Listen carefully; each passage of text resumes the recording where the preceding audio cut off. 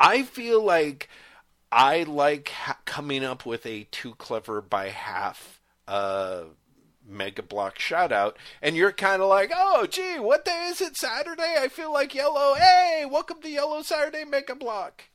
So that kind of thing. Yellow Saturday Mega Block. I'm using that next time. You're like, done and done.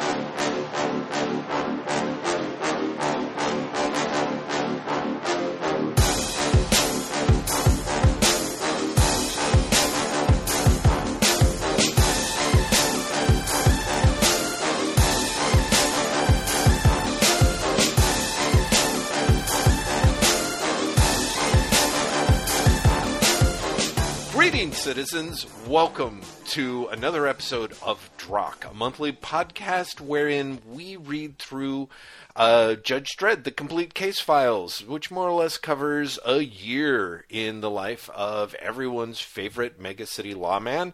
I am Jeff Lester, and with me is my talented, delightful, and more than capable of being teased co-host, Graham McMillan, hi. I'm going to start this episode off by correcting Jeff immediately. We're a minute in, and I'm already correcting you. These days, the case files collect 6 months. Yeah. I can tell you right now. This collects material from July 2001 through January 2002. Well, it's funny that you mentioned that, Graham, because I did check it at the beginning, and I was assuming that it was misprint, because I swear to God, last volume was also 2001, 2002, as was the volume before it. Is it possible that the quote-unquote bonus story here that they forgot to include in the previous volume is the 2001 story, and this is all 2002? Admittedly, only 6 months? It's not, because I actually went back and checked publication dates. Ooh. Yep, the 2000 ADs are 1250 through 1275, which particularly go from July 2001 through the end of January 2002, and Magazine Volume 4, Issues 1 through 6, from August 2001 through January 2002. Nice. Don't you come here expecting me not to have publication dates. Yes, seriously. But this time I actually checked. Wow. So that's unfortunate for you. Yes. For the most part, the writing team is John Wagner, Gordon Rennie, Alan Grant, and Robbie Morrison, although the first 10 episodes of the book are Helter Skelter, written by Garth Ennis, for reasons that we will, I'm sure, touch on. Oh, the art team is all over the place this time. We have some Henry Flint, we've got some Carl Sciarra, we've got Colin McNeil does some, we've got Ian Gibson, we have John Burns, Fraser Irving, Cam Kennedy does some stuff. It's really is the art team for this is widespread, shall we say? Mm-hmm. Indeed. And yet Siku light, so I'm okay with it. By the way, Graham tried to cut me off and didn't want me to say this, but we are coming to you live from Morgan Yam Mega Block. If it makes you feel better, Graham, we're directly across the street from Sherman Bazinga Mega Block. But I needed, of course, those of us keeping track of the podcast's journey throughout Mega City 1, those are the pinpoints of the map where you will find us. Right near a hottie stand. So, Graham? I'm with Sheldon Bazinga Block. Let's war. Let's go. Block War. Should we get Helter Skelter out of the way first? I mean, sure. Do you want to set the historic framework for this story? Because I assume that you're aware of it. The historic framework is Helter Skelter is Garth Ennis' return to Judge Dredd, which literally is him fulfilling a contractual obligation. Around the period that this is being published, Rebellion is purchasing 2000 AD and the magazine from IPC /Fleetways /Egmont at this point. And as part of the negotiations, Troubled Souls is folded in because Troubled Souls is technically part of 2000 AD because it first appeared in Crisis, which was the 2000 AD spin-off. Troubled Souls, for anyone who knows, is Garth Ennis' first published comic. It appeared in Crisis in, I think, the end of 87 or maybe the beginning of 1988. And it's... Have you ever read it, Jeff? I never have, no. It's almost unrecognizable as a Garth Ennis comic. Huh. It is sincere to the point of seeming like something that Michael Stipe would set aside for being too earnest.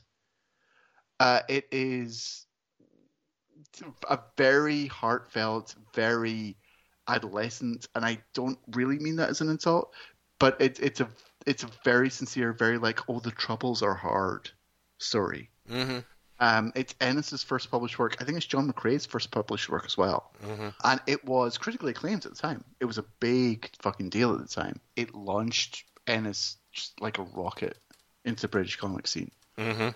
Ennis has been very clear in later life that he is fucking mortified by it and never wants to see print ever again.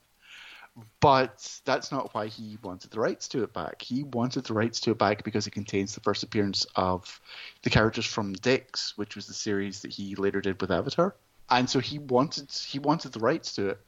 And Rebellion basically said, we'll give you the rights to it if you write as a 10-part Judge Dredd story. And he was like, done. And Helter Skelter is the shitty result. Okay, so two things. Graham, I have to say that sort of the same way that you corrected me on my dates and my statistical error within the first minute, I'm chiding you for the fact that you could have said Helter Skelter came about because Rebellion offered Garth Ennis and John McCrae the chance to get their dicks out. And oh, that's true. I let everyone, and most of all myself, down. I'm a close second, though, Graham. I want that noted. Like, we're neck It's and true. neck. I let you down. It's a photo finish. It's a photo finish as far as disappointment goes. I apologize to all of you listening. Now, one of the things that I found personally kind of satisfying about Helter Skelter, and there's a couple of things to touch on, not least of which is the fact that there is a secret ultimate bad guy behind Helter Skelter that never appears on the page, but apparently is affecting the events we're seeing at more or less every turn. But before I get to that, one of the things that's super enjoyable is, I thought that this was Ennis's strongest showing with Dredd yet, which is... It probably is, but that's a really fucking low bar. Absolutely. Absolutely a low bar. But the other thing that is great is, again, this is Ennis in 2001. Pretty big fucking deal over in the U.S. as a result of Preacher. He's been working for DC and Vertigo for some time, because I think the Demon, which he also was writing for a significant chunk, was that Vertigo, or was that just that was just DC? Just DC. Yep. Yeah. So Ennis is more or less like kind of comes to the awareness of the American comics market, and amusingly enough, in some ways, vice versa. So in things like his Hitman book, which I quite liked, and Preacher and things, and he's cranking out a lot of miniseries, and he's also doing promotion, going to cons. And one of the things that's great is Ennis has nothing but befuddlement and thinly disguised contempt for American superhero market contortions. He is, I think, for the most part. I really hope you're going where I think you're going with this. We'll see. We'll see. I might stick this. I might not. So one of the things, for the most part, I think he was genuinely, in his way, pretty candid, both about that, but also saying, like, this is not what I grew up with. This is not my thing. It just doesn't appeal to me. I don't really get it, And so Ennis, in his way, was sort of presented himself in the American marketplace as kind of, I don't want to say the anti-fanboy, which is part of what makes seeing him on Dredd early so amusing, but also kind of in a weird, like, I just don't get it. I don't understand what you're doing here. So the thing that is so great about Judge Dredd Helter Skelter is Ennis doing a 10-part Dredd story that absolutely 100% steals, lifts, and riffs off of American superhero comic book mega events like no one's business. Yeah, it it's is shocking, isn't it? It's a multiverse story of all things. shamefacedly a Judge Dredd multiverse story in 2001 that just honestly kind of, again, it shamefully steals so many of those kinds of moments in a way that is hilarious for me to see someone like Ennis more or less be the first person to do it so baldly in Dredd. Like, you see various variations. People may remember Graham was not thrilled with that John Smith Judge Dredd zombie story from several years back that I actually quite liked, in part. You loved it, yeah. Yeah, in part because I thought that the fan service in it, which was copious, was part of the thematic underpinning. That holds nothing to Helter Skelter, which just as well may be called Crisis on Infinite Dread. And I'm sure that Ennis, if he had been arsed, if he'd been Mark Miller, he might have gone for it. But he's not. But it's amazing watching. For people who might care about this sort of thing, it's not the sort of deal that I go into. It turns out it has a super dramatic opening with I wish I could remember the woman's name. Oh, Darian Kenzie, I think, on the run from a phalanx of judges. And she has worked for the city for a long time in a super secret scientific lab that is more or less busted up by alien invaders, and then those alien invaders are busted up by the judges, who then proceed to gun everyone else down. She's running off for her life, but just as she is cornered by a bunch of judges who are ready to execute her, they themselves are executed by Dredd, who literally rips off the Terminator in his full page. It's amazing in the reveal, isn't it? Take my hand if you want to live. Yep. He says on the motorbike. I mean, Garth. Yeah. Garth. Well, and, for me, how do I put it? On the one hand, considering, at least it's fun. You know what I mean? I think there's a lot of Ennis's stuff where, again, this is exactly the sort of in-joke in the middle of the launching of a mega event that relies heavily on deep cuts from continuity that, Ennis would all but roll his eyes at a convention table while discussing. So seeing him engage in it is sort of fun, but not just for me in a totally, oh, ha ha ha, you've certainly shown yourself up, Mr. Cad, but more of a, just like, in a way, I think that Ennis has relaxed enough with Dredd that even though, or in part because he's going with Dredd's greatest hits, he's willing to dip into an amount of cheese, and it more or less is a little less uptight than his other stuff. Admittedly, Dredd here has a lot of, as you always do in an Ennis Dredd story, he is the baddest of the bad, and look how tough he is, and he's tougher than anyone else could ever imagine, and everyone else is fixated on bringing him down just because no one has the right to be so tough and unstoppable as Dredd. But on the flip side of it, there's a lot of goofy stuff. Like, Ennis tries to wring a certain amount of melancholy of an idea of essentially a multiverse melting down and colliding, even if that is by virtue of, quoting the last dialogue balloon from the conclusion of Mach 1, for example. So yeah, all the other dimensions where Dredd was beaten by his classic baddies, where he lost and was defeated, they have come to this universe ostensibly to create the Helter Skelter, the meltdown of all the multiverses that happens when the dimensional portal that Darian Kinsey has been working on, and is in fact the mastermind who's the only one who can really control the process enough to the destructive ends that Dredd's Rogues Gallery wants to bring about. Wow, I think I lost the end of my sentence there. It was so clean at the beginning, and then I just threw it. This is why I don't do exposition. Well, I was going to say, it also somewhat fits the story. Mm-hmm. Like, this is very much a don't ask, just buy it type Very thing. much so. Yeah, exactly. And like I said, I kind of liked it for that, especially like all of a sudden the secret villain behind the scenes more or less forces a dramatic art change, which kind of sucks. But up until that point, It is the secret villain Deadlines?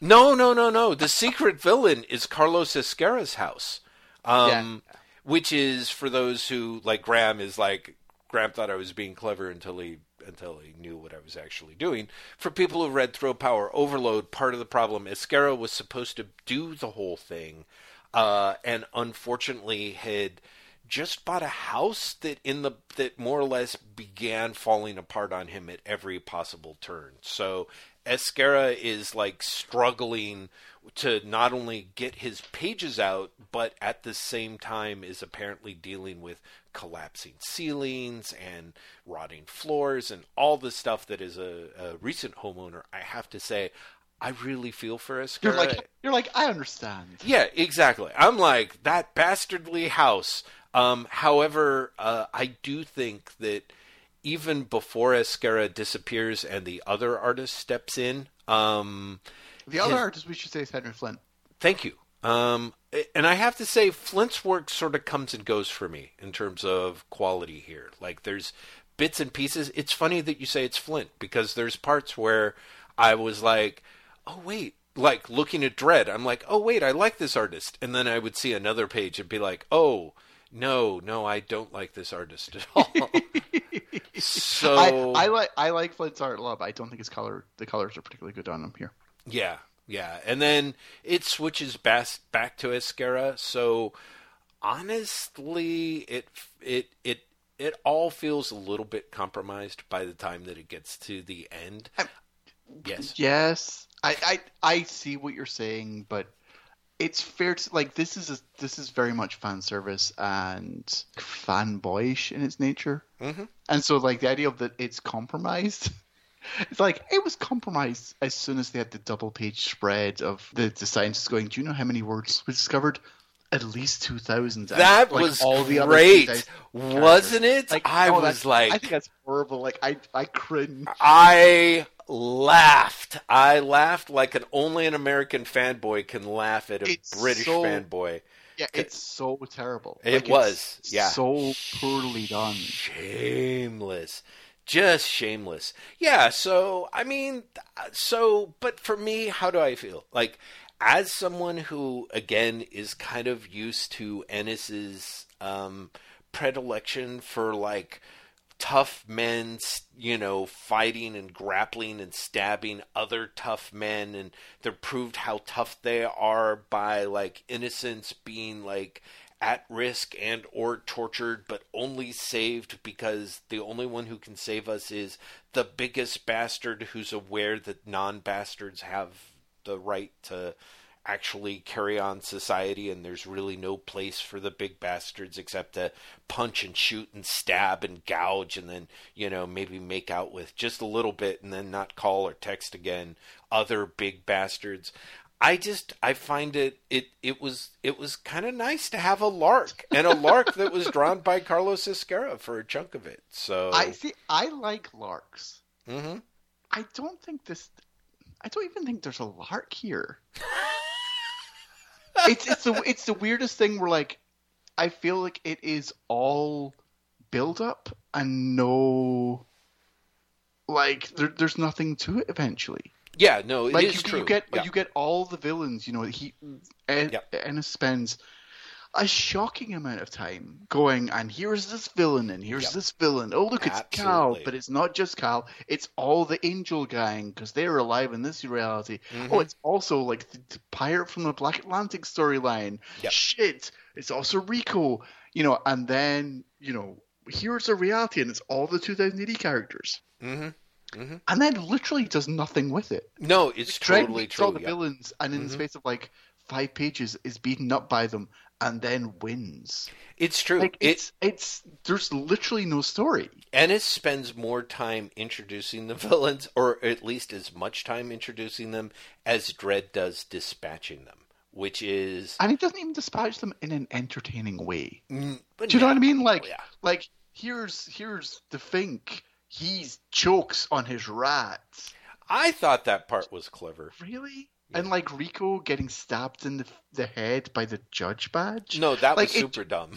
It's just like, what the living shit? It's really it feels very much like, you know, the fanboyishness overtaking any sort of like concept of story.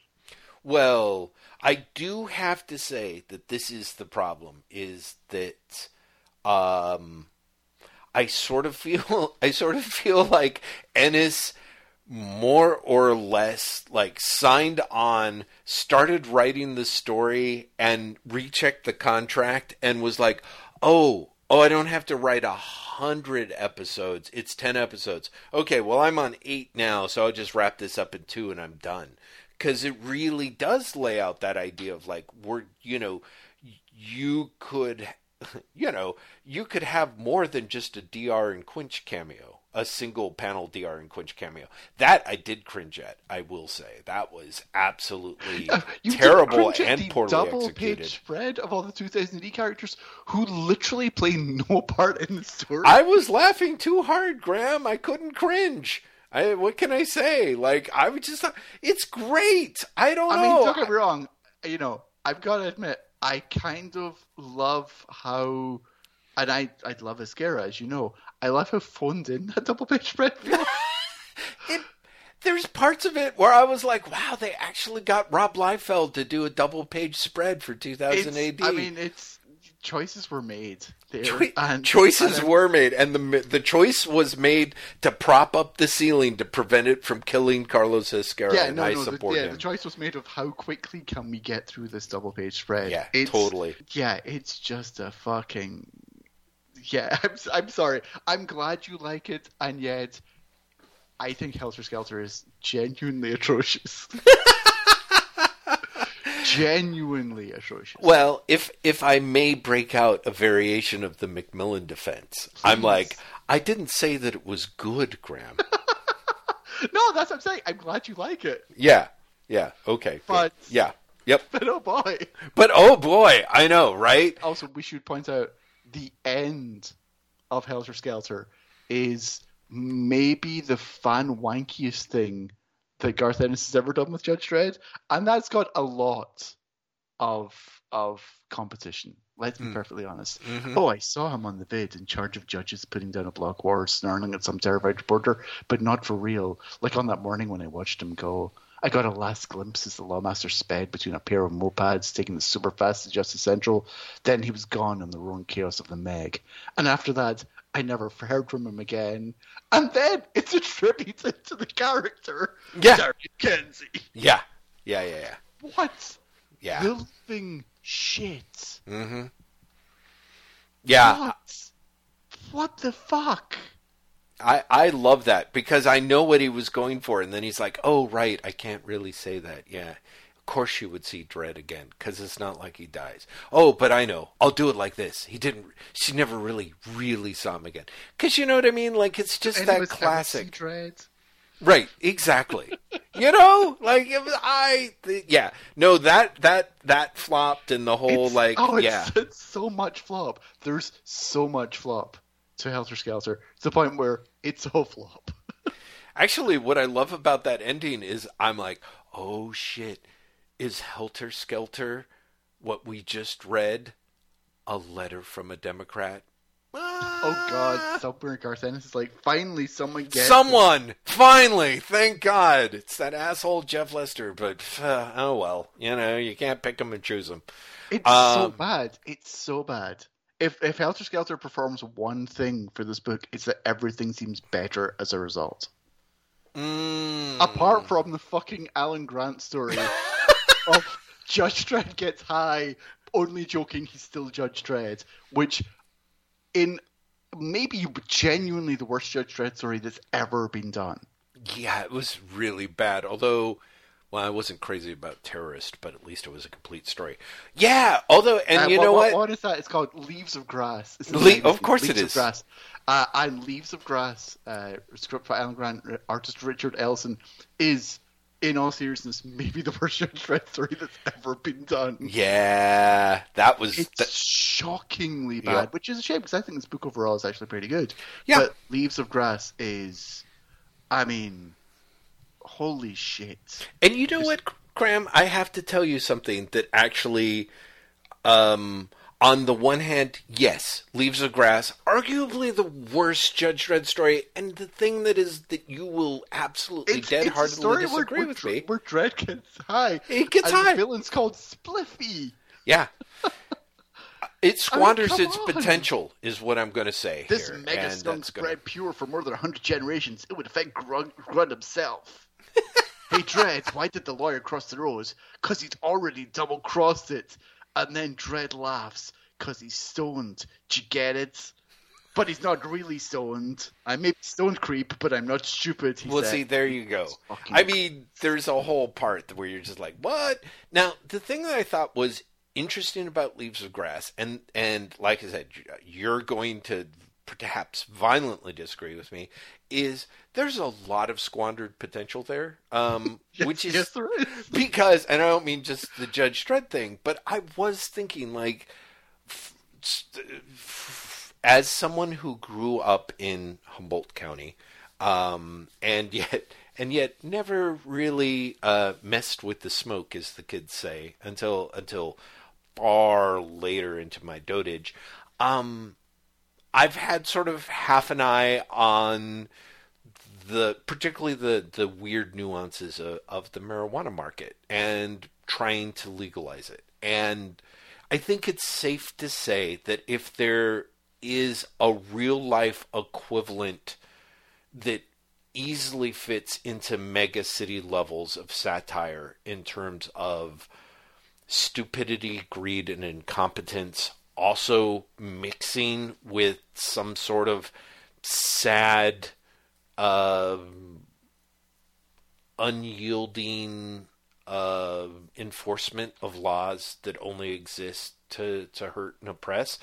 It's the fucking marijuana market, and even the move into legalization. So, the story starts where it all but seems like it is going to walk the line of being one of those Dredd stories that is sympathetic to the mega city one citizens in it, in the sense of you've got two characters who more or less both insist that they're in tremendous amounts of pain, and medical marijuana is the only thing that can help them with that pain relief. And that is sort of legit, and you could kind of see where it's being shaped up as a kind of like, oh, these guys are oppressed. And then later you find out that, of course, and I thought this was really tied to real world events, many people claiming that they only need it for medical needs are in fact growing ridiculous amounts of it to sell for ridiculous amounts of profit, and could almost be murderous if they were not so inept. Like I said, all kind of largely of a piece. It's just where it goes from there is clearly the Alan Grant countdown to how quickly can I wrap this up and get paid. So it is terrible, but I do have to say that I think that I'm probably going to try and put together a pitch for Judge Dope and Dan for the magazine or something like that is entirely about, well, what it would probably be about would be trying to have Mega City 1 legalize something that has been illegal for a long time, like, I don't know, sugar or something like that, Yeah. and seeing essentially the ways in which the illegal black market sugar sellers feel compelled to sabotage it. Can't put up with it. Yeah. Exactly. So stuff like that. So yes, clearly when you said we might disagree about every story in this or with a lot of the stories in the volume, you're both right and wrong in that we both seem to agree that some of these things are terrible, but I'm more interested in thinking about them than you are. So, also worth pointing out that Alan Grant, unless I'm entirely misremembering, and I'm sure someone in the comments will correct me if I am, I'm fairly sure he was like the mover and shaker behind like a stoner comic in the UK around this time. It would not surprise me. Yeah. And yet he comes up with like the laziest stoner dread story that I can imagine. Mm-hmm. Mm-hmm. Like this really is just shockingly dull. Mm-hmm. You know, like you said, there is potential for a story here, right? Mm-hmm. I would say the potential is honestly limited to the second page of the story. No, yes. I know what you mean. Yeah, sarcastically. Mm-hmm. Like even the first page feels lazy in a way that like the second page doesn't. Because like you said, the second page does have the character talk about how he's got multiple gene dysfunction. It also has a fucking breathalyzer that has umpty Class A ganja and booze as offerings, which, you know, in and of itself, for fuck's sake, but still. Yeah. But you know, there is something to that story. Arguably, there's something to the idea of someone like actually managing to somehow like kidnap Dredd and get him high. Yes. No. Absolutely. You know? Absolutely. Although it's I mean, amongst the many things that are crazy here, the idea that you can knock Dredd out by hitting him on the back of his helmet is kind of crazy. Helmet. And like a raccoon just hits him with a pipe and he's unconscious. I agreed. He's shot. I mean, the thing that's shot with the helmet. He's been fighting. The number I don't think too much about it. Yes. But, no. Yeah. I mean, it's just absolutely fucking weird. And then there's the weirdest end to it. Where it talks about how the smoke freezes solid in the upper atmosphere, where it will circle Meg City 1 in geosynchronous orbits, waiting patiently, implacably for a sequel. It's like weirdly self-aware. Oh, totally. Like I said, you know, Grant's other contributions here are no better. Terrorist, like you said, is a 2000 AD thing. And he did the Who Killed John Lennon, which I forgot. He did Who Killed John Lennon as well. Yeah. But honestly, Who Killed John Lennon is just kind of bad and dull. In, you know, Leaves of Grass for me is like embarrassingly bad. How did this see print bad? Yeah. And Terrorist is one of those things where like you feel like Grant is maybe not trying to make a point, but like trying to go for pathos. Just fails. Yeah. Well, it's interesting because it is the when Grant isn't just kind of slumming to pick up a check in a way, like something like The Terrorist reads like a Dredd story from 10 years ago, 15 years ago, 20 years ago. Like, it somehow just doesn't have any zing to it, you know? Yeah. And not just in that weird, you know, you and I spent a lot of time talking about The Runner, which is, from the previous volume, which is a Wagner story that in some respects is kind of superficially similar and has sort of some similar points. It's one of those like, oh, but, you know, Dredd and the judges are the baddies point of view.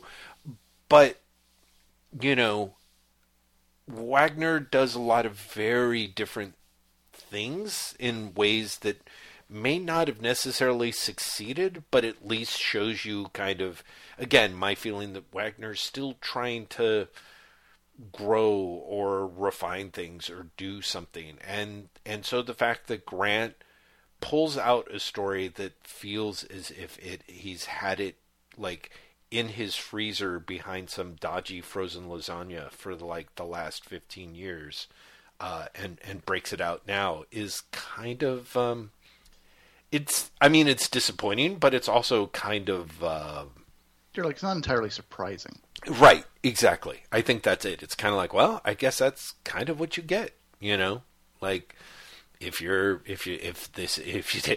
take the easy money when it's time for you to kind of break out some, exercise some other muscles that you haven't really exercised, it really does end up feeling a lot less springy or interesting, I guess. It feels very much like Terrorist. So the point of Terrorist is, the plot is essentially someone climbs the wall separating Cursed Earth from Mega City 1. Right. Once they get in the city, they steal Sky Surfboard. They are shot down by the judges, and it turns out they have lots of flyers saying muties are people too. Right. Like, that's the plot. Yeah. Like The Runner, it feels like it's a caper story that is then meant to have a poignancy at the end. Mm-hmm. There is no poignancy here.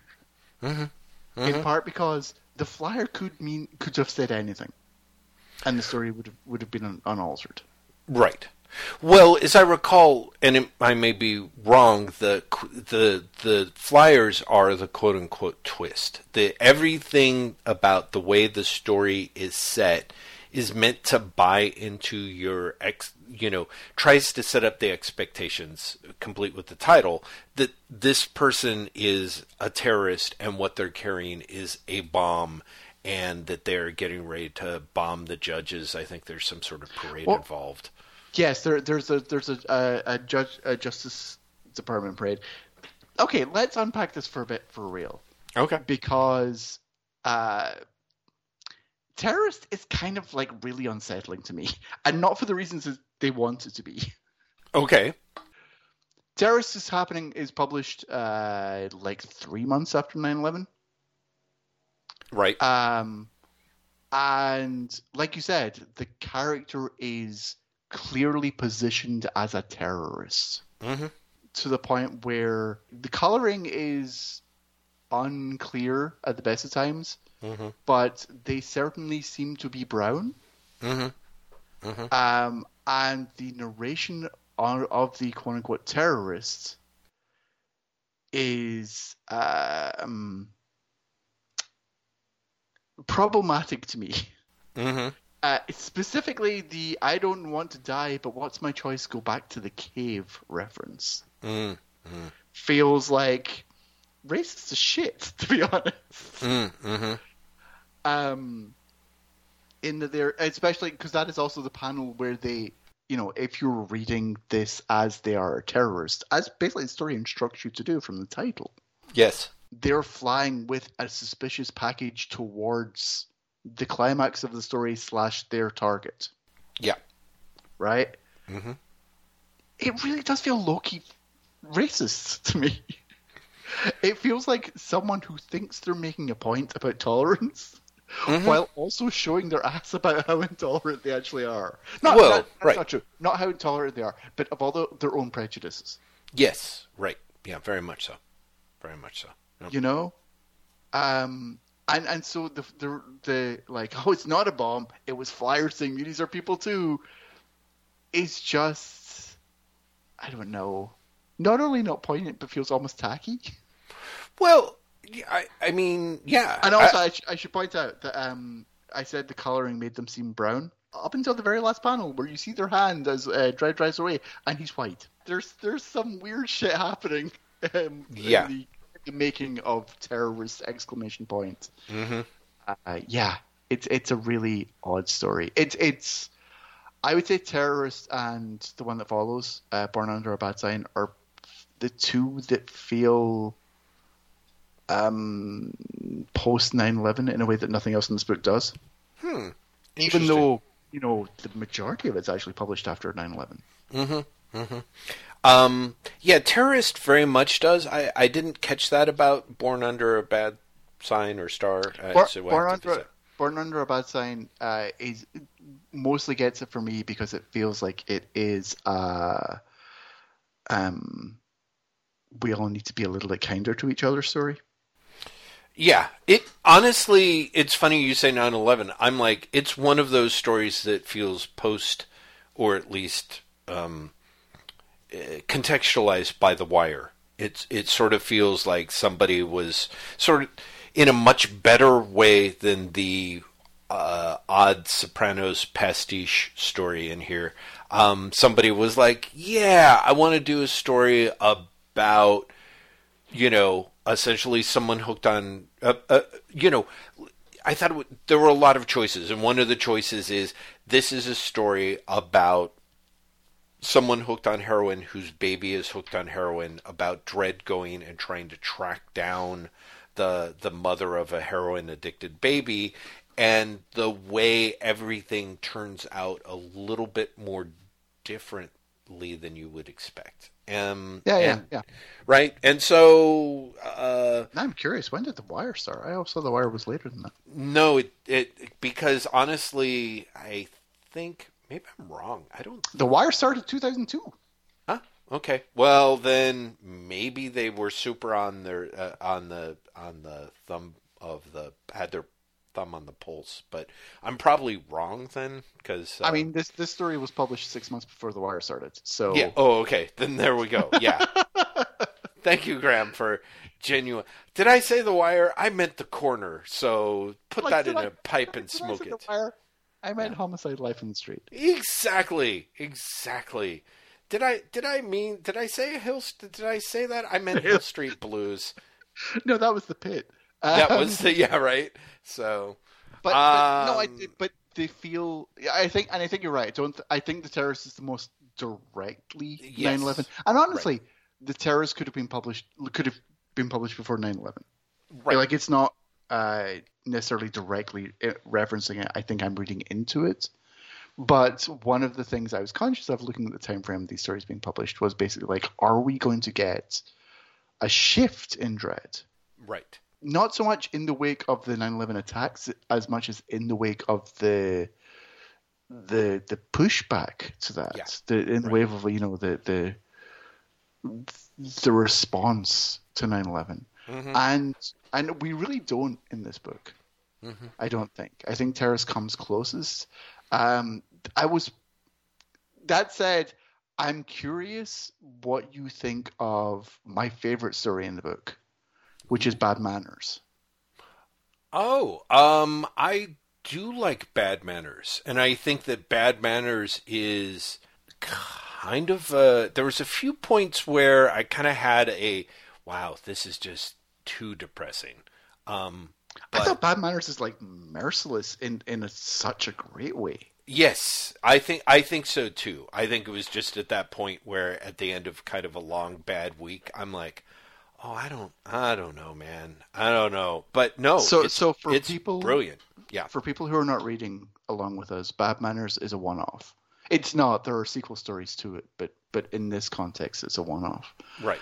And the plot is essentially there's a bad judge who murders the one citizen who has seen him do something shitty and shady and illegal, but also manages to frame him as a drug dealer in the process.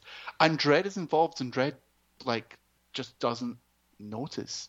And the closing narration of the story is so matter of fact about that it was, for me at least, like genuinely unsettling is a bit strong, but it's bracing. Oh, it is. How brutal the end of the story is. Well, because I think if you don't mind me cutting in and sort of recontextualizing it, I think the part that is part of what makes Bad Manners brilliant and so brutal is you've got a teenager who essentially sees a judge, bashing about another teenager. And then the judge more or less tracks him down and beats the crap out of him, saying like, I know you were going to see something. I thought you sure thought you were going to be clever and say something. Well, this, and he was like, no, I wasn't. And he's like, well, goddamn right you're not. And then beats the crap out of him. And then more or less the teenager is like, you know what? I am going to say something about it. And I'm going to reach out to Judge Dredd because he's like the city's top lawman and he's going to change this and make it right. And his parents are, more or less like, whatever you did, you deserved it. Don't do anything. Don't say anything. It's part of what I sort of like and what was brutal about Bad Manners, and is that when you and I were talking and sort of disagreeing somewhat vociferously about the runner from previous volume, is that it's a story about a runner trying to make his best time running through the streets of Mega City 1, who ends up drawing the attention of the judges, who kill him for no other reason than he was running and therefore he was guilty. And because the runner is black, and for those who missed the podcast, Graham and I spent a lot of time trying to talk about like whether that was a deliberate choice on the wonderful artist Duncan Fegredo's choice, whether it was Wagner had included that in the script, or how it was. My big stinking point was that it kind of broke the reality of the judge's world in a way, because, essentially there's a lot of things in America that black people more or less know not to do. And the idea that this guy was so oblivious that, and never gave it a second thought and then died, I thought was kind of like, eh. All of which is to say, one of the things that's great about Bad Manners to me is the fact that this story has everyone telling the teenager, just keep your mouth shut. Don't say anything about it. Just try and forget it. Don't look at it. And he's like, these people are all scared. Like, these people are just beaten down cowards. Like, I'm going to talk to Judge Dredd. He's the hero, and he's going to set it right. And, of course, Judge Dredd is a hero. We have seen Judge Dredd set things right. And we also know that he does not actually tolerate the sort of stuff that Manners does. So the fact that Manners more or less frames the teenager, has him killed, and then more or less, like, proves everyone else right, strikes me as like, again, brilliant, brutal, and a lot of what I thought was missing from the runner.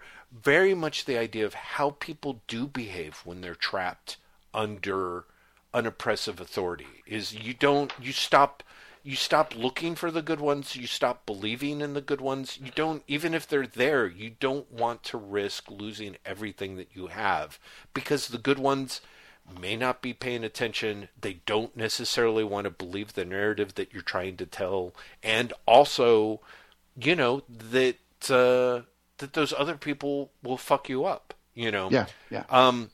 The closing narration of Bad Manners is, yes, maybe if Dredd had worked the sector a little longer, he might have heard some things. Might have had reason to be a little suspicious. Maybe not. Guy like Manners, he's adept at covering up his successes. He's had a lot of practice. Which is, like, again, factual and yet brutal in a way that honestly Dredd rarely is. Yeah. Yep. It is very matter of fact. It is very, you know what? Things are shit. Mm-hmm. Mm-hmm. And bad people get away with shit. Yeah. Yep. And it's wonderful. It's mm-hmm. wonderful. I know that there are further Manor stories, which, honestly makes me think that at some point he's going to get caught, right?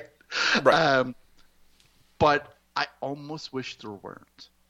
No, right. Because there's something so great about this just being like 10 pages of genuinely just, brutal, nihilistic.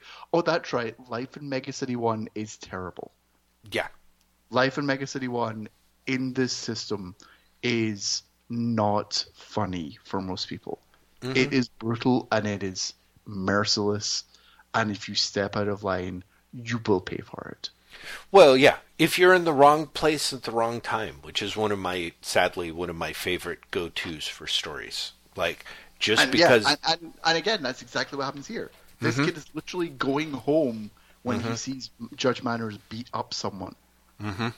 Like, he just happens to be walking past like, surfing past the wrong place at the wrong time. Yeah, yeah. That's it. He doesn't actually do anything with it before he gets attacked for the first time anyway. Yeah, it's so good.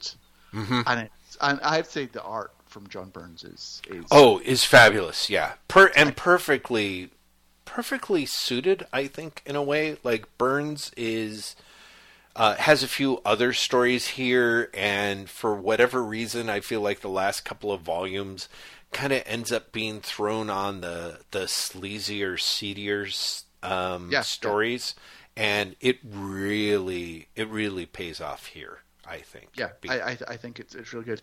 But the reason I was going to bring it up is also, I don't think it is in any way influenced by 9/11.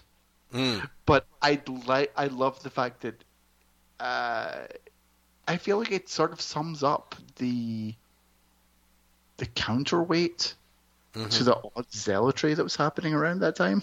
Mm-hmm. You know, the idea of, like, you know, we must all come together and we must trust in the authorities because they will do the right thing. Right. Do you know what I mean? And then you have this theory which is like, no, people in power are bastards and they will fuck you over. Yeah. Yeah. And they might not even mean to fuck you over. Like, Dredd is almost passive in this. Mm-hmm. Because he just doesn't know any better. Mm-hmm. You know? Mm-hmm. But it is genuinely dark in a way that Dredd just isn't normally.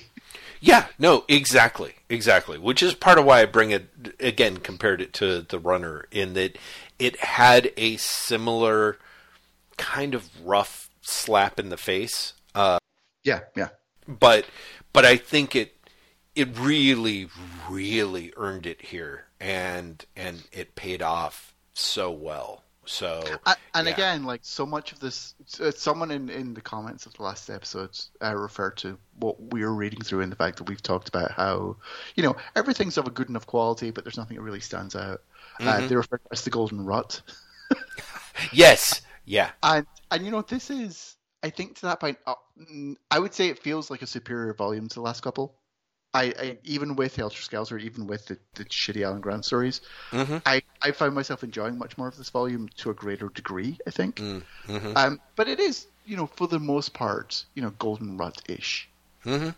And then you get hit Bad Manners, and Bad Manners just, like, fucking hits you in the gut. Right. Well, yeah, which I kind of feel like, how do I feel? I sort of feel like it used to be when we're doing these, you know, we hit kind of that bad period where stuff was more bad than good, but you could always sort of count on Wagner sort of showing up and kind of, you'd have a little bit of the quote-unquote magic back. And, yeah, I think it is very satisfying that Wagner gets to craft this story. This story feels kind of a piece with the sort of stuff that like America, I think, a little bit, you know, in terms of where he's going, or what he's going to say. Or Revolution. Yeah, like, very it much feels, so. It feels like every now and again, Wagner sort of wants to remind people. Yeah. Like, you know, it's all fun and games until it's not, and by the way, here's the not. Yeah. And you know, so much of this volume, again, is, if not comedy strips, then light strips, right? Yeah, right. Also, so much of this is not Wagner this time around. Yeah, there's a good chunk that's not. Gordon Rennie does a chunk of stuff in this book. Yeah, and I know that last time Robbie Morrison provided your favorite stories in it. Robbie Morrison only appears like a couple of times here, and I think Robbie Morrison's stories are actually kind of weak here. I thought so too. Yeah. Born Under Bad Time we've already discussed, but Cheating Drockers is, I mean, a fairly generic, bland, you know, television personality Dredd story. Yeah, with like, oh, hey, here's how I'm working in my Sopranos pastiche, you know, kind of thing. You know, it felt surprisingly generic. Mm-hmm. I think. Whereas I think Rennie actually is relatively strong here, stronger than he was last time. Stronger than he was last time, yeah, definitely. Although it helps in some ways. Like, I had no patience for Safe Hands, and I thought it was pretty terrible and kind of fanboyish of a time. But, Couch Potatoes was of that, of the, I guess, the fatal fad trope, I guess, is one of those things. There's a couple here where I actually thought they were Wagner. Yeah, exactly. I thought the Student Prince was Wagner, and I thought Asylum was Wagner. I did too, actually. Except I thought that the Student Prince kind of ended so flatly. I was like, oh, that doesn't seem very Wagner. Yeah, I was kind of and then I flipped. But those first 3 or 4 pages of it, I thought really were very Wagnerish. So, and I think Asylum is like surprisingly strong from Rennie at this point. Oh, although I've got to admit, Asylum kind of cheats because Fraser Irving's art for it is fucking amazing. Fucking gorgeous, isn't it? Like Fraser Irving's art for Asylum is just so beautiful. Just that honestly, gorgeous. Even though it's supernatural, metaphor, I didn't give a shit almost because I was like, look at the art, look at the way he draws Dread's helmet. Jesus Christ, look at the way he's designing these pages. I mean, this is it. I honestly think that this volume, like you said, like it's Golden Rut-ish, but part of what kind of helps elevate it for me is I think the art is mostly really strong. Like, you've got a lot of Burns and a lot of Cam Kennedy in here. You've got Esquerra. Then you get someone like Fraser Irving doing that, and it's just beautiful. But, like the Bazooka, which is Wagner and Kennedy. Yeah, exactly. And so even though it's another of Wagner doing his, like, pulp fatty stories, it's I found it really enjoyable in no small part I love Cam the Bazooka. Kennedy. The Bazooka is surprisingly good, isn't it? I really was like, oh, this is stupid that I'm actually enjoying this much. It should be said, like, the Student Prince, the one we just said was Rennie but felt like Wagner, is also Cam Kennedy. Yes, exactly. I think that you really, not that I think we've ever not appreciated Kennedy, right? But in this volume in particular, you realize Kennedy can sell moments in a way that other artists can't. I mean, just honestly, like, especially comedy moments. Yeah, right. Kennedy can do comedy. Like, honestly, you and I are second to none in our love for Esquerra, but Esquerra couldn't have done either of those stories. No, I don't. I agree. I think that you needed a Kennedy. You needed someone who can do something that is cartoonish and yet somehow cartoonishly ugly in a way that you believe it. Yeah, I think that's part of it. Like, there's a lot of, like, the early volumes of the Case Files that I didn't like, sort of post Wagner Grant and practically post Wagner.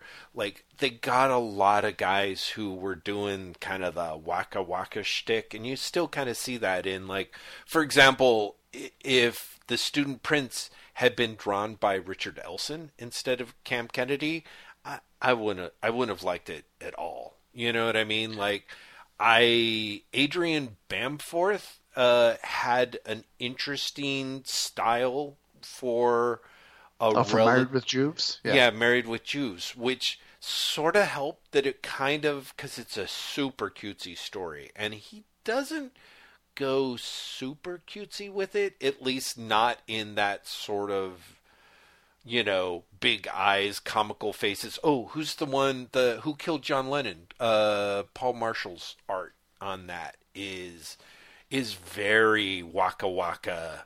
Yes, and I mean, that story in so many ways is it's not good, right? Shall we say?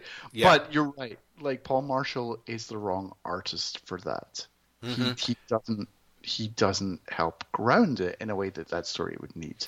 Right, but I could see someone being, and back in the day, I feel the editorial might have ran more this way of like, oh, Student Prince, yeah, it's a piss up. Let's let's put Paul Marshall on it. He does googly eyes, and it's just like, ugh. One of the things that is great with Kennedy is his art. I think part of what it works is it's so stylized. His straight stuff is stylized, and therefore his comic stuff really, I think, works because it's just a different form of stylization. And yeah, he gets to go broad in a way that, like, you almost don't notice because, like you said, his straight stuff is so stylized. Exactly. Like, even just the character designs. Kennedy gets to make the fatties believable because the idea that you have people who are basically just like balls with arms and legs, I believe that because, Dredd at this point is basically a stick man in Kennedy's art. Right, exactly. And so he's abstracted everyone. There's a great panel in the Fatty story where Dredd's arresting a guy. Like, they call in the radio or something, and Dredd's arresting a guy, and he's holding the dude up against a wall. Right? And it's a profile shot, and Dredd is comically skinny. Like, he's stupidly skinny. Yeah. Yeah. But unlike the badges hanging off him, the badge is basically like the size of Dredd's head in that shot. But because you have that level of abstraction and caricature on Dredd, the fatties, sure, you just believe them. Right. Why not? Like, the idea that a kid can detach his jaw and eat anything, including a small man at some point in that story. Right? Yeah, no, he sells it. He absolutely sells it. Yeah. No, totally, which is great. Nobody else could make that work. And the artist has to make that work because there's literally a scene where the kid then detaches his jaw and the old man crawls out of his mouth completely fine. Yeah. No, I mean, it's not just a scene, it's the big action set piece. Like, it's kind of this is the clever plan that's going to save the day.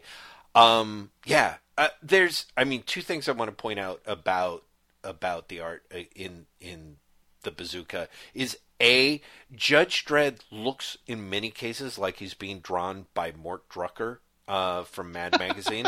And I mean that as a compliment, but it is astounding the way that he does weird things with his, like giving Dredd like skinny old man jowls that is just so Drucker-esque. And two, I don't think that this is what anyone would imagine.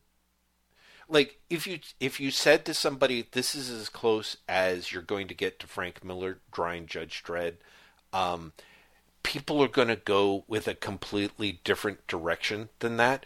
But it's funny how much of this stuff actually really does remind me of Judge Dredd. Like, what's his name? It's Kennedy drawing like Miller of Dark Knight Strikes Again era. Yeah, very, very much so. Well, but absolutely. Even the stuff that you can see, the tough coach, is such. Coach Gimp is such Miller drawing that Miller was doing like practically back in Sin City in terms of like here's a palooka, but it's. Yeah, it's just all that. Or if you like ever see like when Miller does like weird work for like Marvel team up annuals or things where you just realize like nobody really knows what to do with him and he's not really quite on model when it comes to drawing anyone else without it being super stylized. Like, it's just odd. So yeah, I'm glad. I was actually really wondering how badly you were going to roast me when I said that I liked the Bazooka. So. Oh no, the Bazooka's one of my I in my list of favorite stories. Mm-hmm. Oh, good. I have bad manners and an exclamation point because that's how much I fucking loved it.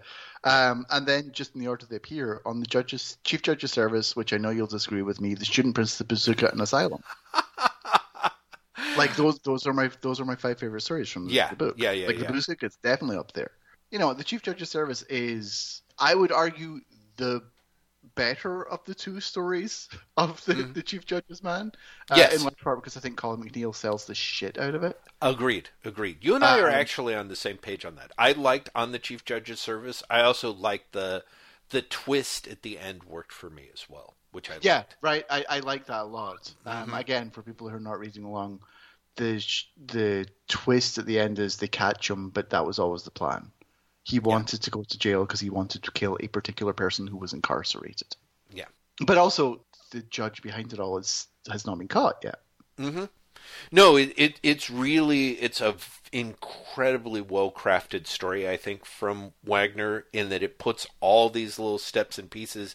You know the setup from the previous Chief Judge's story, which is essentially that the guy who believes that he is Judge Hershey's personal private executioner to help the judges. He himself does not know he's being manipulated by another judge who is impersonating Hershey. And so the whole thing looks as if it is going to lead to the uncovering of the whole plot. And then when you think like, oh, no, it's going to be one of those stories where the ultimate baddie sort of gets away to fight another day, and then you find out, oh no, he actually won, and you didn't know that, and it's just very well constructed by Wagner. And what's great is there are bits and pieces where he alludes to, like, oh, this is all going to plan, while, like, you know, the assassin is like scrambling through a construction site and Dredd's leaping after him, and you're like, this looks like the whole thing is going wrong. What is he talking about? So the construction is great, but Colin McNeil does, like you said, just a fucking fabulous job with it. And that's kind of what I was saying. This is like, these stories really are like you said, sort of Golden Ruddish, but then you get just really... You get the right artists. Yeah. You know, like, so for example, Chief Judge's Man... Arguably, it's not true. I was going to say arguably it's on the same writing level as the original in the story, and that's not true. I think this one is actually better written. I think there's enough of a twist in the tale to actually make it there. But McNeil is so much better for this material than Will Simpson is. Yeah, that it feels like a totally different thing. Yeah, profoundly so. Yeah, in ways that are just, and it's very small things, I think, that McNeil just gets right. It's not just that his color work is great.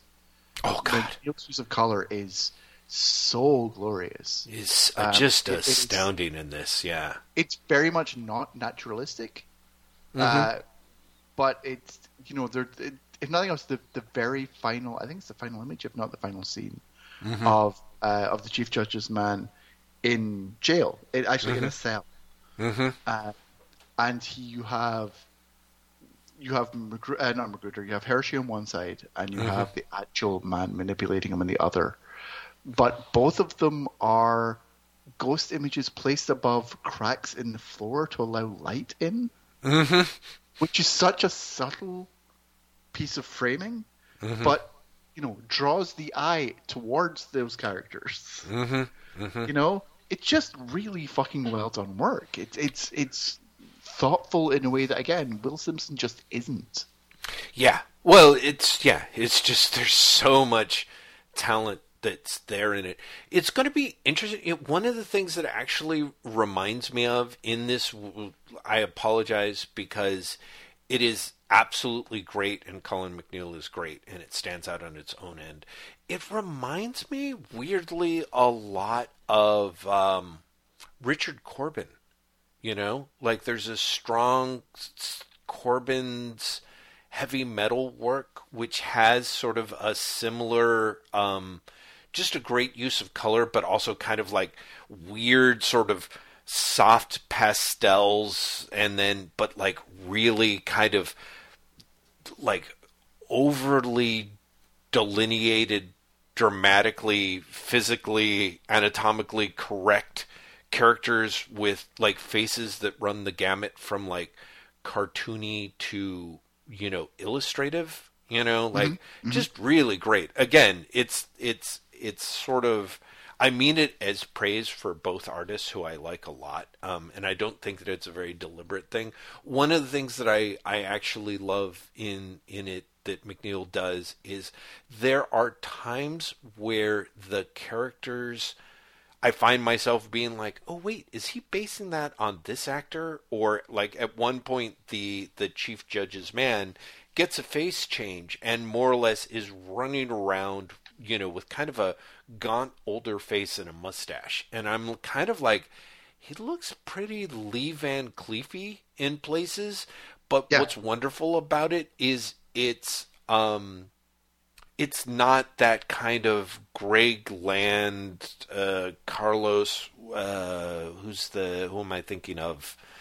The Marvel artist who just photo references the shit out of stuff. Salvador LaRocca?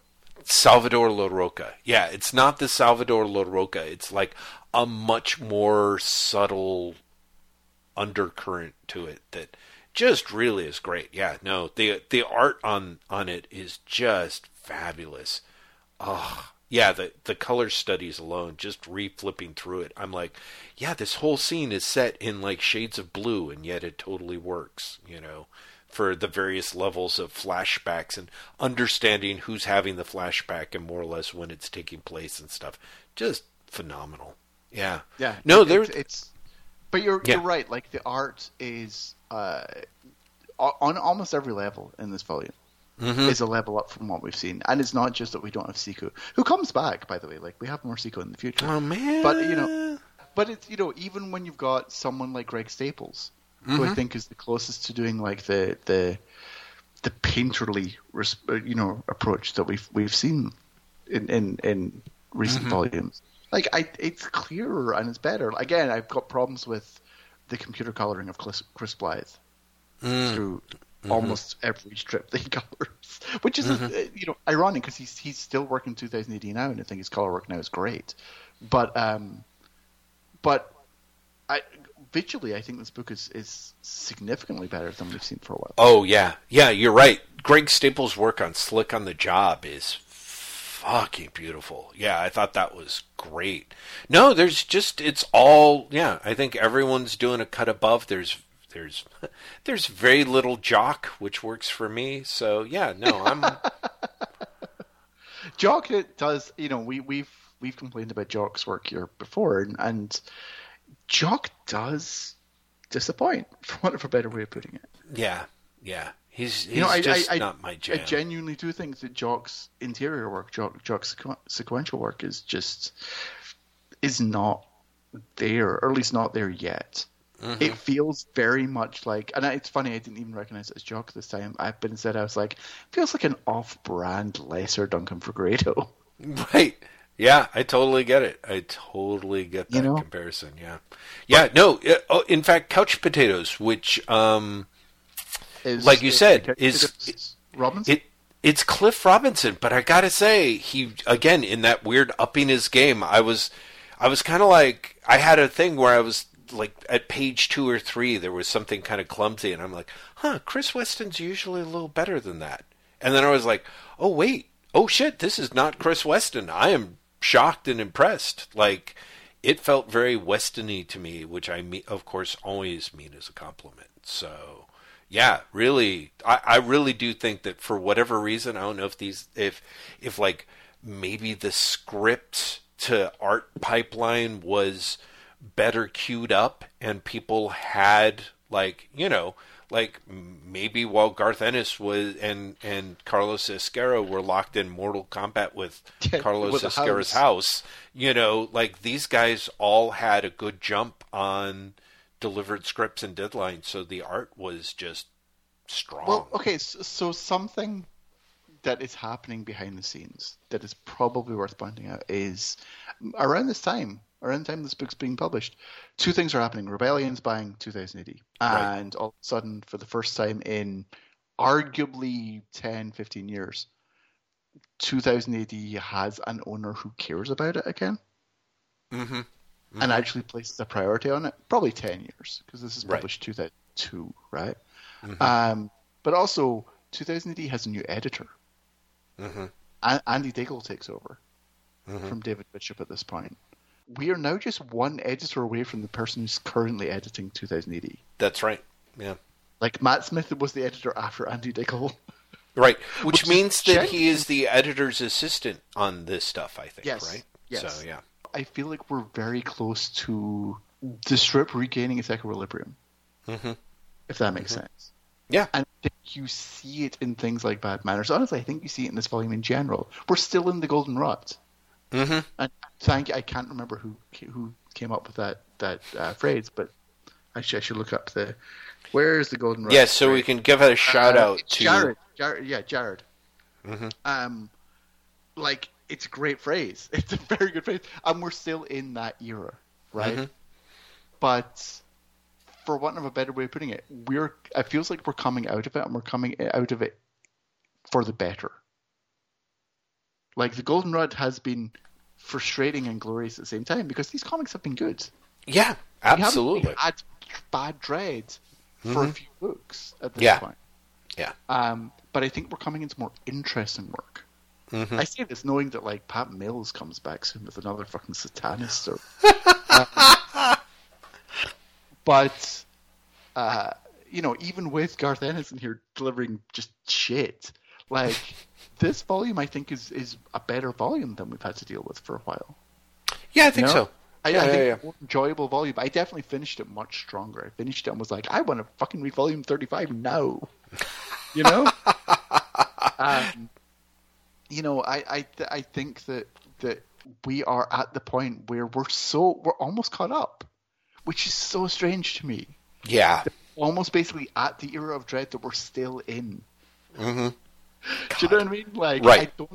I'm fairly sure that by the time we catch up with where the case files are, we're still not going to be at Day of Chaos, which is like the demarcation point for me. Where we enter into, like, today's dread, quote unquote. But we're really close because that was like 2010. And we're at 2002. Right. Do you know what I mean? Yeah. And like I said, within 2 volumes, we're in the era where Matt Smith is the editor. And Matt Smith is still the editor of 2000 AD. Very much so, yeah. So it feels like, we've read 25 years, which is stunning. Mm-hmm. But also, it does feel like we're almost catching up with today. Yeah, Which is an odd thought for doing a strip that's been going on for 45 years. Yeah. It is. You really feel. I think the plus of the Golden Rut is a little bit of, thank God the people behind 2000 AD finally kind of figured out how to tell dread stories without Wagner, in a way. And Wagner's still very much in the mix of this. It seems a very ridiculous thing to say about while reading a volume where it feels like, let's say 2/3 of this is Wagner, but it used to be we would read volumes where it was 2/3 Wagner and the other third was just about unreadable. Or even the stuff that was Wagner, the artists or the art that they had lined up was just like, there's quality here. Yeah, this isn't even 2/3 Wagner. Like, Garth Ennis has more stories in this than anyone else. Oh, I guess that's true, right? Like, because that prog really does run for 10 parts. And then, yeah, I guess Wagner really only does six stories. Right. But they're long-ish. There's two extended ones, and all the rest are just one-offs. Are they? Is that right? Yeah. Mm-hmm. Lost in Cyberspace, which we've not even talked about, and is like a pleasant enough diversion. Sure. Runs 3 episodes, and The Bazooka runs 3 episodes. Right, but I guess, of course, for me, 3 episodes of the magazine is much longer than 3 episodes. 3 episodes of the magazine, I think, is like closer to 30 pages. Yeah. Yeah. Okay. So, and so yes, haven't talked about Lost in Cyberspace. It's sort of unremarkable classic dread. I normally like Ian Gibson. I don't think is the best match for the material there, but it's not unpleasant. And of course, do you want to talk about, again, there's another Wagner Cam Kennedy bonus story, Bad Mother, that pops up. Which again is fine. Mm-hmm. It's called bonus story because they meant to put it in the previous volume and forgot or missed it or page counts or whatever. Kind of amazing. So it's they forgot because it came from Prague 2002, I think. So at this era, 2000 AD would skip its regular numbering for the year-end issue, and they name it the following year. So Prague 2000 was published at the end of 1999. Prague 2001, the end of 2000, etc., etc. Oh, interesting. And so I think literally that's why Bad Mother was missed, because they just like did the run through, and then like, oh shit, no, we had a holiday story. It's because in this volume, for example, the Student Prince and Slick on the Job both come from Prague 2002. Huh. Which came between Prague 1272 and Prague 1273. That is bonkers. Thank you for pointing out just how insane that numbering system is, because that's sort of makes sense. It gets even weirder nuts. Because there are regular numbers of 2000 through 2010 or whenever they quit it as well. Woof. So there are, for example, 2 Prague 2000s of 2080. Right. Yeah. That I'm aware of because of the various. Yeah, they at least cover that in the book. But yeah, the 2001, 2002 stuff, that would have totally fucking thrown me forever. Yeah, Bad Mother is kind of a mix of a couple of different sort of dread tropes, because it's a parody of reality TV, but it's also the dread getting... there's always kind of the illegal fighting ring kind of stories with Dredd and Dredd trying to bust it up, and of course becoming the center of the gladiatorial ring type thing. Like I said, it's fine. It's one of those deals where like Cam Kennedy, Cam Kennedy does a great job. Yeah, because it's basically Celebrity Big Brother / The Weakest Link / like murder trope. Yeah, right. But Cam Kennedy makes it clear to the celebrities who the celebrities are meant to be. Yeah. Like Juve chef Jamie Geezer is Jamie Oliver, quite clearly. Wilmer Fudd is William Hague, like the Tory MP. Oh, Carl Noodleman is Carol Vorderman. Like Alan Greenfly is Alan. Shit, what is he called?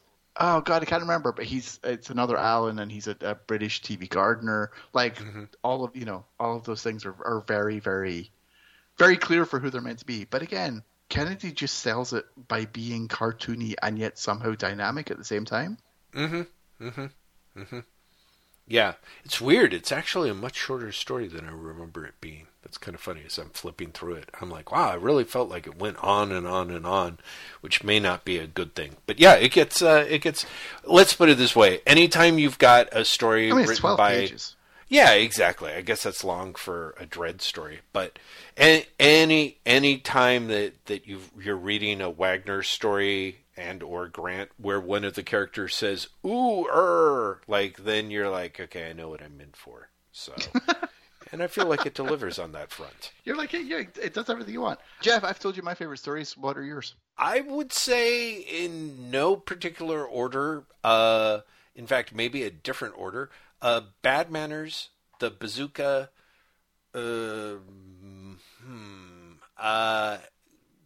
Couch Potatoes. I did like Born Under a Bad Sign, weirdly enough, and I know you didn't.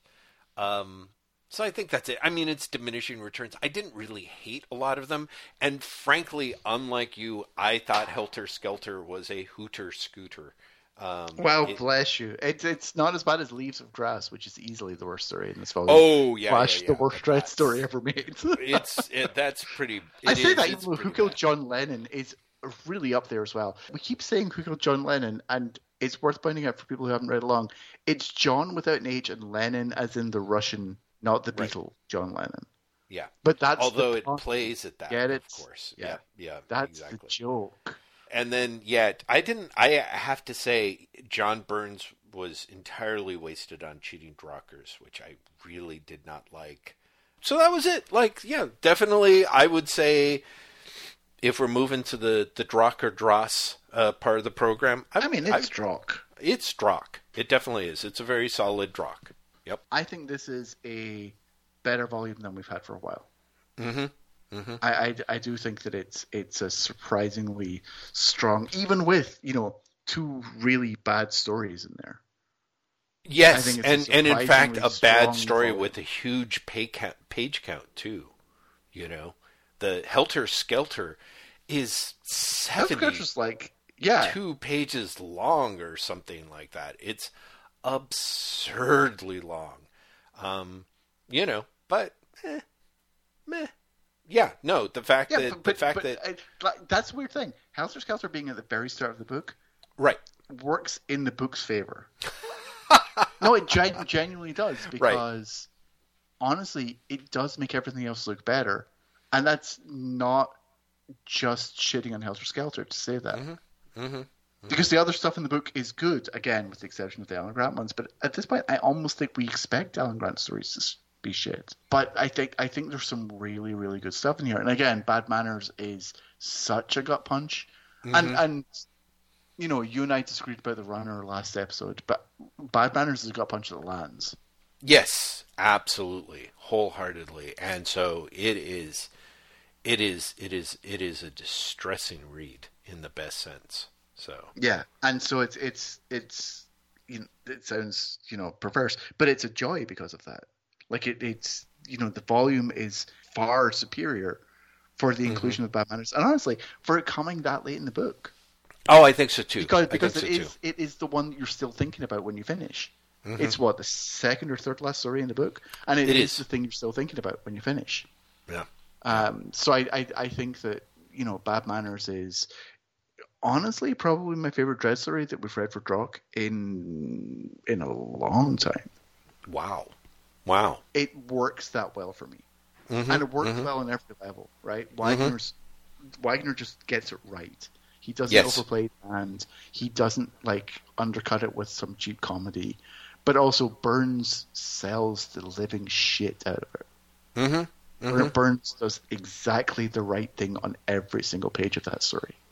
Well, agreed. I also want to say the other thing that I think is fabulous about Bad Manners is that it is a story that, because of how well positioned that it is, it does such a good job of you, like, oh, I know where this is going. Okay, but you really don't, I suppose. And I think in a volume where it's very, like, a lot of these stories, for the most part, you're kind of getting to the point where you expect it to be, oh yeah, okay, it's the classic Dread setup, but here's the spin on it.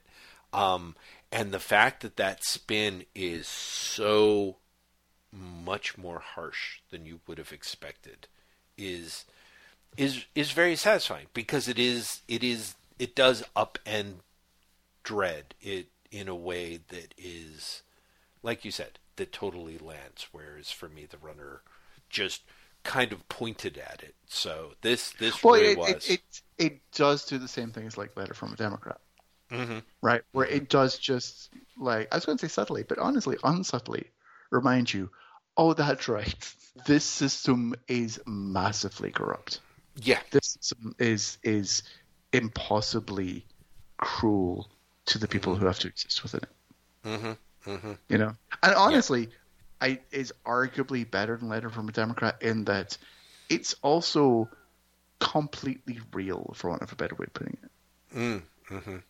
Letter from a Democrat has the remove from today's policing, because, democracy isn't outlawed here, right? With whatever qualifiers you really want to put in there, but Bad Manners could happen here, and likely does. Yeah, exactly. Bad Manners does happen here, and that is. That again is, and there's no level of remove, right? There's no get out clause. Exactly. So yeah, it's It's mighty powerful. And even if the rest of the volume had been disposable, it would make a case for the volume being kind of a must read. But definitely, I think having a pretty high quality pitch throughout for the majority of the other material, it's a good strong volume. I'm really glad we read it, I have to say. Yeah, it's good. Next month we're doing volume 35, obviously. It's the one that comes after volume 34. And there's some things there that I'm looking forward to. I'm fairly sure, I might have my math wrong, but I'm fairly sure we have the 25th Dread story. 25th anniversary Dread story, I should say. We have Wagner picking up a plot point that he left actually fairly recently, but we haven't been thinking of. Interesting. I'm setting up things that will happen in future volumes as well. I feel that the series is beginning to regain some semblance of motion after, honestly, a few volumes of just, comedy strip. Yeah. So I'm curious. We're 2 volumes away from Dread Aliens, which I know you're looking forward to. I was about to say, I am shocked by how much you've been counting down toward this. It's kind of terrifying. Do you know why? Why? I think it's great. Like, I think it's genuinely great. I think Dread Predator was kind of shit, but I think Dread Aliens is great. Oh, wow. And also, but you and I may differ in this, because one of the reasons I think it's great is I think Henry Flint draws the living shit out of the aliens. I think Henry Flint is such a great artist to be drawing aliens, and the fact that he's not just been doing aliens comics for years shows that everyone is short-sighted. Yeah, I think that's in 36, I think it's in volume 36 or 37. Wow. No, but we're also very close to like catching up with like the latest one that's been published is 38, and next month we're going to be doing 35. Yeah, no, seriously, there's going to be. I think we're going to catch up. Yeah, definitely. Which is kind of wacky. Yeah, think about it. Like, we've been doing it for 3 years. Right? It is one of those things where it is, you just kind of keep trudging away at it, and then suddenly you look back and you're like, oh, holy shit! Like, Yeah. Although I'm looking at the dates. 39 comes out this month. So. Okay, so that gives us another volume and another month, and then chances are. So let's see. Yeah. This is April, and we're doing 34. Chances are we'll get to 40. Because there's probably going to be a volume 40 by the end of the year. Right. But yeah, so chances are like September, October, we're going to have caught up. Mind-boggling. Which is kind of nuts. Genuinely nuts. Well, do you think you should start wrapping this up then, Graham? I should tell everyone there's going to be show notes for this up on Monday at waitwhatpodcast.com. In the meantime, at Wait What Podcast is where you can find us on Twitter. Jeff is on Twitter at LazyBastard, at LAZYBASTID, and I'm on Twitter at Graham M, at GRAEMEM. And we are a Patreon supported podcast, which means Jeffrey Lester is going to talk to you right now with his dulcet tones. Dulcet. I do love the word dulcet. You guys are great. I am so appreciative. Like, it is mind-boggling to me that, as Graham pointed out, like, we've been doing this for like 3 years. And by this, I mean especially Drock, this read-through Judge Dredd, the complete case files. I was somebody who I think was kind of a Dredd neophyte at the start of it. Like, I had the digital subscription to 2000 AD and the magazine for a few years and sort of enjoyed it and was kind of like, oh yeah, I kind of sort of get a sense of this, kind of, yeah, it's a thing. But I have to come up with like some new term, because I have realized that, unlike Graham, who had read such a huge chunk of this material before, this is my first time, and yet after reading this many thousands of pages of Dredd, I can't really quite call myself a neophyte anymore. So that's a shocker, and that is. I have you guys to thank, not just the listeners generally for tuning in and listening to this. And again, I totally encourage everyone to check out the comments threads for these episodes over at waitwhatpodcast.com. We normally have just a handful of really great people who chime in, generally, but I think especially on Drock. We've got some incredibly smart, sensible, listeners who are Dredd fans who have a lot of really smart takes on the material. So definitely, oftentimes smarter than us. Oh yes, I wish that were not true, but that is, and without exaggeration, sadly. I also want to give a shout out to the Patreon people, because as I was kind of generally, circuitously, as is my way, circling the point, this podcast would not exist without you guys, which means that the chances of me in some other Drock-free universe having finished up Judge Dredd, The Complete Case Files 34, and being like, that's pretty good, yeah, as Dredd goes, yeah, is just it's just a completely different version on the Helter Skelter that would have just driven me mad. On the Helter Skelter, Graham. The Helter Skelter. You're trapped in the Helter Skelter, Jack. Trapped in the Helter Skelter. You can just pull it apart. You know, one thing that was great about Garth Ennis's thing is I was like, okay, what the fuck is the Helter Skelter? I didn't realize it's just a big slide. You Brits and your Salinas. Wait, hang on. You didn't know what a Helter Skelter was? No. Well, I mean, I should, because the lyrics of Helter Skelter makes it. Yeah, it's not called the Helter Skelter. I mean, that's it.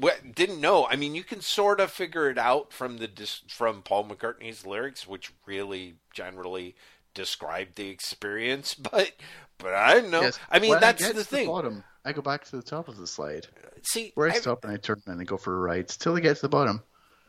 Yep. And I see you again. See you again. Yeah. I've got blisters on my fingers. Yeah, exactly. I'm familiar with the song, but, most of us dumb Americans were like, according to Charles Manson, it's a call for race war? Huh? You know what I mean? So, Helter Skelter is one of those terms that for Americans, and especially, Californians of a certain age, has a completely different context. So, yeah, but let's be honest, they're probably trading on that a little bit. Well, that's the great thing about Ennis's story, was how much he talks about, here it comes, the Helter Skelter, and then, like, practically in the next caption, is like, it's a slide, it's just everything sliding together and coming apart all at once, but it's the Helter Skelter. I'm like, so Manson? Like, he's like, no! Yeah, it really was. So got to find out about that, Anyway, as we were saying... We were trying to wrap up. We were. So I want to, again, the gentlefolk of Patreon who throw us a little bit of their hard-earned dosh. Thank you so much, because again, in some other weird version of the Helter Skelter, I had not just finished this volume and thought that it was great, and really, Lord only knows what I was doing with my life, but... we are incredibly grateful for your little bit of your hard-earned dosh and fiscal support to keep us inspired and fired up. Yeah, good save there, Jeff. Also want to thank Empress Audrey, Queen of the Galaxy, for her continuing support of this podcast, as well as this little neck of the galactic realm we call Earth. Graham? I have nothing to say because it's Drock. Can you sing us out? Drock! You're under arrest, citizen. Report to the ISO cubes, and we'll see you in 30.